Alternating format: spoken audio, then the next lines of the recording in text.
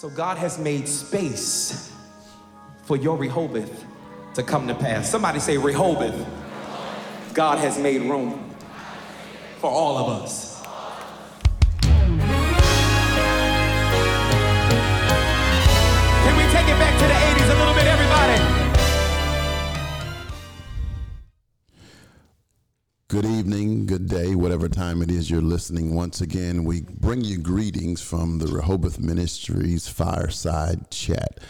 And once again, we're excited about the Lord and excited about the Word of God.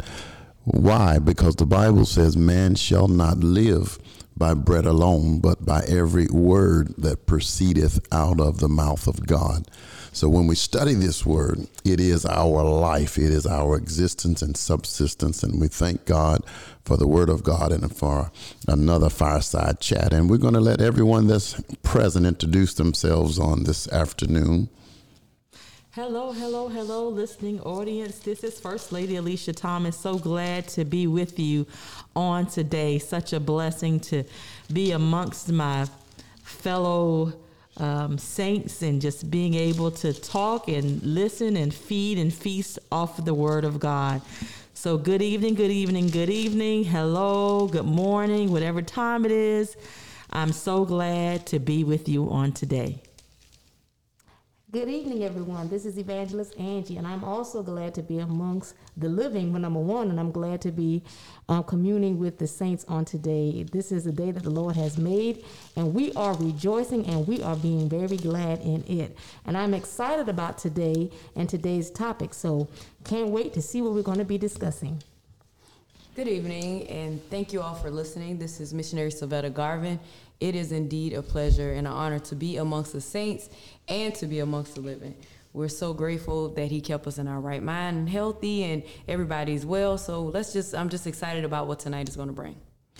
Awesome. We thank God for each that are present, and I'm glad, amen, to be surrounded by fire on every hand, amen. They brought the fire along with us. Amen.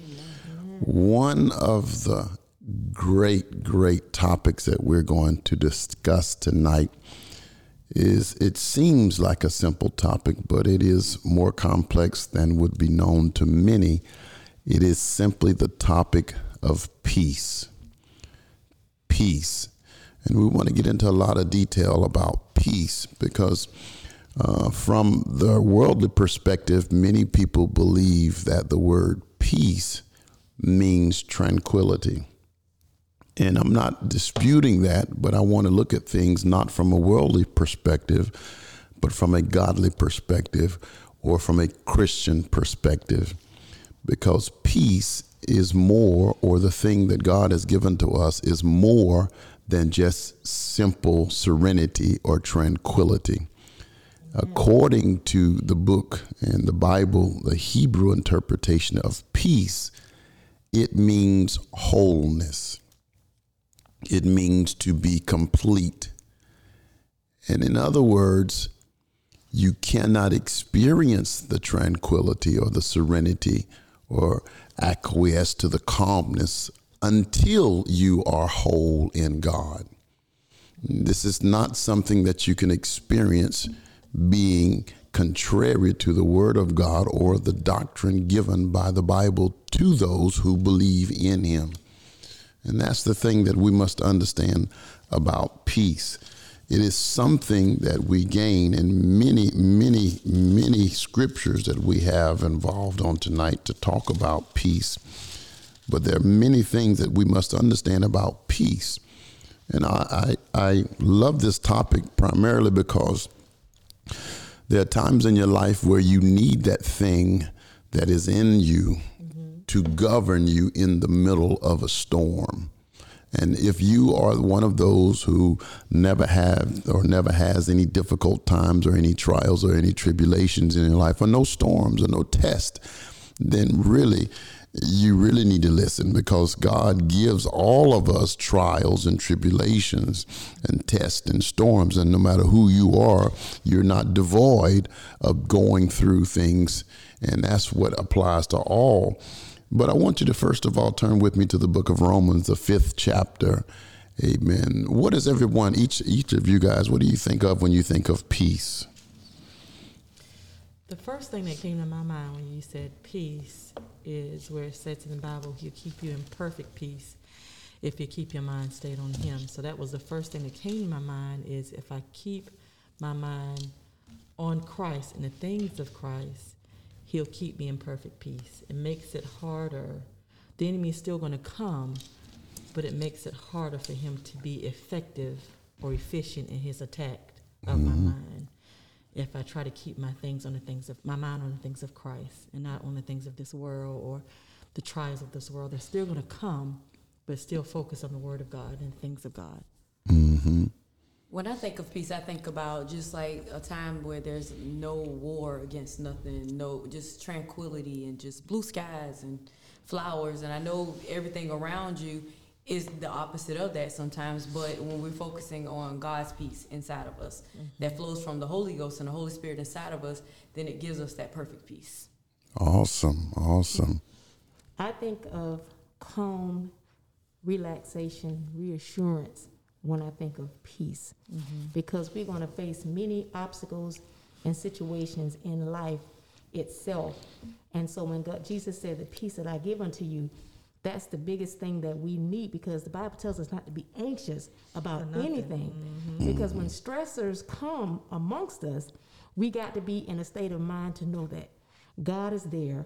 I'm going to just relax and trust God. And sometimes that's hard to do as a human being, and especially when you are so used to trying to be in control of everything. Right. And sometimes things are not really supposed to be in your control. God allows things to happen so that we can trust Him. Right. And that's the peace that He wants us to have in Him. And that's what I think about peace.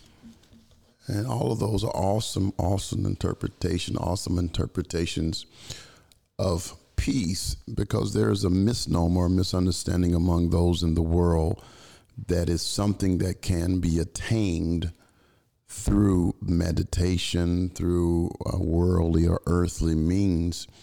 But the first thing I want everyone to know about peace, that is simply, it is a state of mind. Now, I don't want the saints of God to think of, when I say mind or mental, I don't want you to think of the capacity to digest information. I'm not talking about that kind of mind. It is a state of mental well-being as a result of your relationship or fellowship with Christ. It's not something that you can attain without having the fellowship of Christ or the relationship of Christ. And I heard First Lady quote this scripture, first of all, that He will keep you. Now, first thing, before we go into any great depth of that scripture, you have to be kept in it, because we're all in the body, and we could deviate ever so quickly and step out of the thing that we need to be kept in. Now, see, that's a lot there. We could preach on just that portion right there, but He will keep you. In other words, if you allow your outward circumstances to affect your inward peace or sanctity, the enemy can take you out of the peace that God has placed you in. And that's the thing that we must guard with everything on the inside of us, is that I cannot, I will not, and you must say to yourself, in order to maintain, I will not allow you, Satan, enemy, devil, whoever you are, to take me out of something that Jesus promised to keep me in. Are y'all with me on it? So He says He will keep you, that no matter what it looks like, no matter how it feels, no matter what you go through, I'm allowing God to keep me in peace. And when people and enemies and trials come, I'm still saying, no, God is keeping me in it.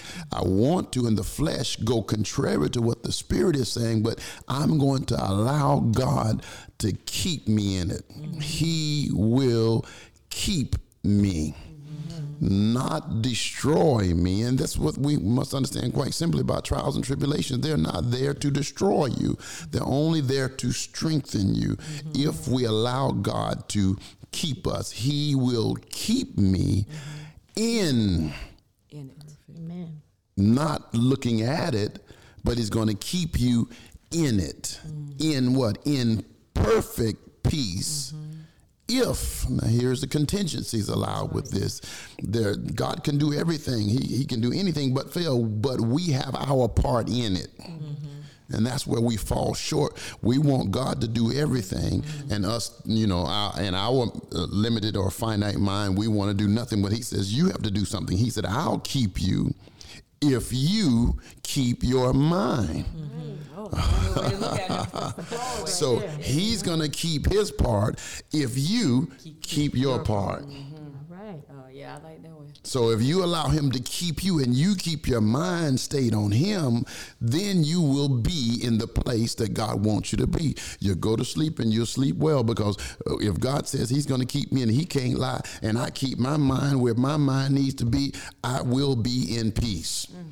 Even though it might be not looking the way I want it to be in. But if I do my part, my God is going to do his part. He will keep you in perfect peace if you keep your, here it is, mind.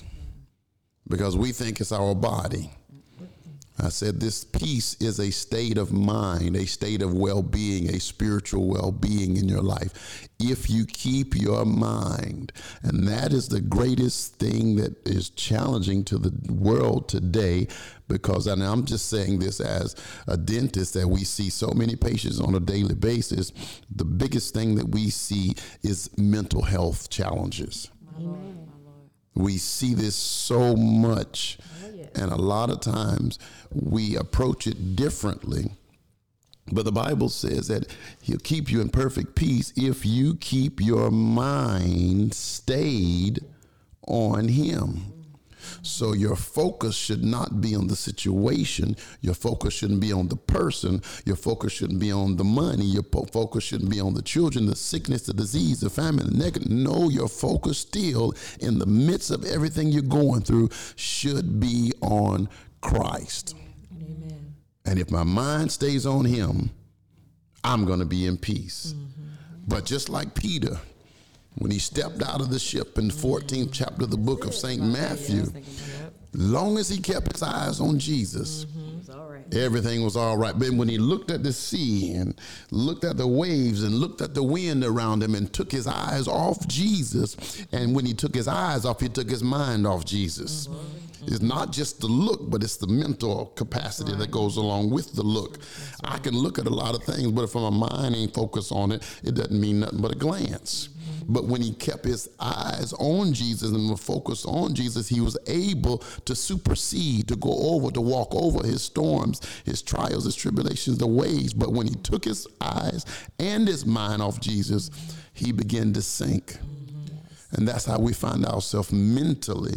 We allow these things to overwhelm us.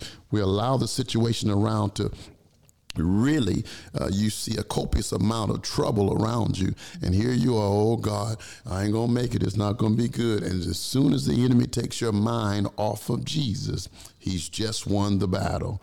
Because God will always do his part if we do our part. He'll keep you in perfect peace if you keep your mind stayed on thee. So here it is. Isaiah introduces here the contingencies that goes along with peace. He just doesn't give you peace. He gives you the ability to maintain your peace. I want you to understand that now. It is something that needs to be maintained. That's true. Because you can say, I got it today, and tomorrow you won't have it. But if you have the peace and you maintain the peace, God will maintain his part with you. He will keep you in perfect peace if you keep your mind stayed on him. And that's what I say, a contingency that goes along with it. Yes, yes, yes. And we understand, amen, that this thing that God has gifted to us through Jesus Christ is something that we must constantly work at in order for us to receive the benefits of our relationship with Christ. We're not just saved for, just to be saved. When I was growing up as a little boy, I only wanted to be saved for one reason. To go to heaven. Because I didn't want to burn. That's a good catalyst. I said, wait a minute here. You got gold streets and you got fire. No, I don't want to go down there. It's hot in church and it's hot down there. Even hotter down there. Okay. I don't want to go down there. So I want to first educate the saints of God that there is benefits. Amen. Benefits that go along with our relationship with God. He said he'll keep you in perfect peace if you keep your mind stayed on, what does it say? Him. Now, the logical question, I'm learning to be logical here for those that are listening. How do you, Pastor, keep your mind stayed on him? That's a logical question, isn't it? Well, I'm going to give you a biblical answer. Go to 2nd book of Corinthians. And we're going to the 10th chapter.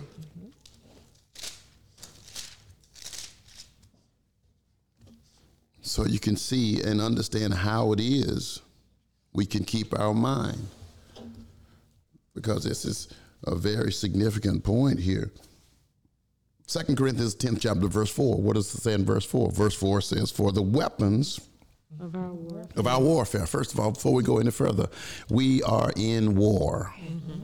Every day, you are in war. You must understand this simple fact. You are in war. If you understand that you are in war, then you won't be expecting things to go perfectly. You are in war, warfare constantly, warfare in the body, warfare in the mind, warfare in your spirit, warfare even in your heart and your soul. So we are born in God to fight. Amen. You understand that? Yes. Now, we got a God to fight for us, but right here, the weapons of our warfare. Now, here it is about warfare. This is the thing you must understand. We are in war. Now, here's the other quite simple fact about war. You have weapons. And I need you to understand that, listeners, you're not just there, but you have weapons. We are in war. And you have weapons. But the weapons that you do have in the battle, in the war, are not carnal. Right. And see that scripture, I've read it so many times, and I look at this even now when we look at it in its complete simplicity, the weapons of our warfare. Yes, it says our and not alone. I mean, that's the first thing. Another point that you must understand, you are not alone in the battle. The weapons of our warfare are not carnal, but they are, as the scripture says, mighty through God. Not through you, not through any ability or source that you have, but your weapon is only mighty through God. If you take God out of it, then you don't even have a weapon. Amen. But you keep God in it, you have an impregnable fortress around in you that has never lost a battle, that has never lost a case in the courtroom. So the weapons of our warfare are not carnal, but they're mighty through God. The conduit for your strength is through God, not through man, not through any other means, but it's through God. Here it is to the first thing, to the pulling down of strongholds. The thing that the enemy thinks that he has fortified in your life, a stronghold. The thing that you think that cannot be taken down. And I'm here telling you in the name of Jesus, whoever's listening, that whatever the devil thinks he has a stronghold in your life, that prayer, fasting, seeking God will destroy any wall, any fortress, anything that you think can't come down, it will come down in the name of Jesus. And I hope tonight that someone understands that these weapons that we have aren't carnal, but mighty through God to the pulling down. They have to come down. They cannot stay where they are. They're mighty through God to the pulling down of strongholds, casting down. Here it is. This is how you keep your mind. First thing in verse number 5, it says what? Casting down what? Imaginations. So the way to your mind is images. If you stop the images, Amen. you cannot have an imagination. You cannot have an imagination without an image. Simple, isn't it? So when you cast down the image, you control the imagination. And when you control the imagination, you control the mind. Real mind control. This is the holy, the godly way. That's right. So if you see yourself blessed in your mind, the thing that you see, God acts upon it and he makes it manifest in your life. If you see yourself above and not beneath, guess what? You'll be above. If you see yourself the head and not the tail, you'll be the head. But you have to use an image or a vision or a revelation or a scripture to get you to envision yourself to what God says you can be. Are y'all understanding this? Yes. What you think about it, Evangelist? I'm so glad that you said when you, in verse number 4, for the weapons, and you stated the main weapons, prayer and fasting. And meditating on the word of God. Those are your most powerful weapons. That's right. And if we stay focused on the word, we're praying and trusting God, in his word, that's all the peace that we're going to have. That's the peace that's going to come to us. And I just thank God for that. And you're casting down those imaginations, because that's how the enemy comes, is through your mind. Through your mind. First, he got to plant something there for you to think about. That's right. And once he does that, then you recognize it, and then you cast it down immediately with the scriptures. That's right. That's how you get him. Exactly. Exactly. Amen. What you think, missionary? Whenever I feel like I'm not at a peaceful place or at the most peaceful place that I desire to be in, that's when I start dedicating and sacrificing time through fasting and through prayer. Even if it's one day a week, even if it's 2 days a week, I say, you know what, Lord, I need your help to help me in spirit so that I could be where I need to be when these times and when these things come to afflict me and oppress me. So that's where I get my peace from, and I'm so glad for this message tonight. Amen. Awesome. And think about it. Let's just use a biblical example. We're very familiar with the book of Daniel and the 3 Hebrew boys, Daniel, Shadrach, Meshach, and Abednego. What did they do? They saw an image, but they refused to bow down to the image. They had victory because the image had no power over them. And because the image had no power over them, they did not react to what they saw. But everybody else around them, the whole nation, saw the image, reacted to the image. And because what they saw, they bowed. But these men said, "Oh, King, we're not careful to answer you in this matter. Our God is able to deliver us.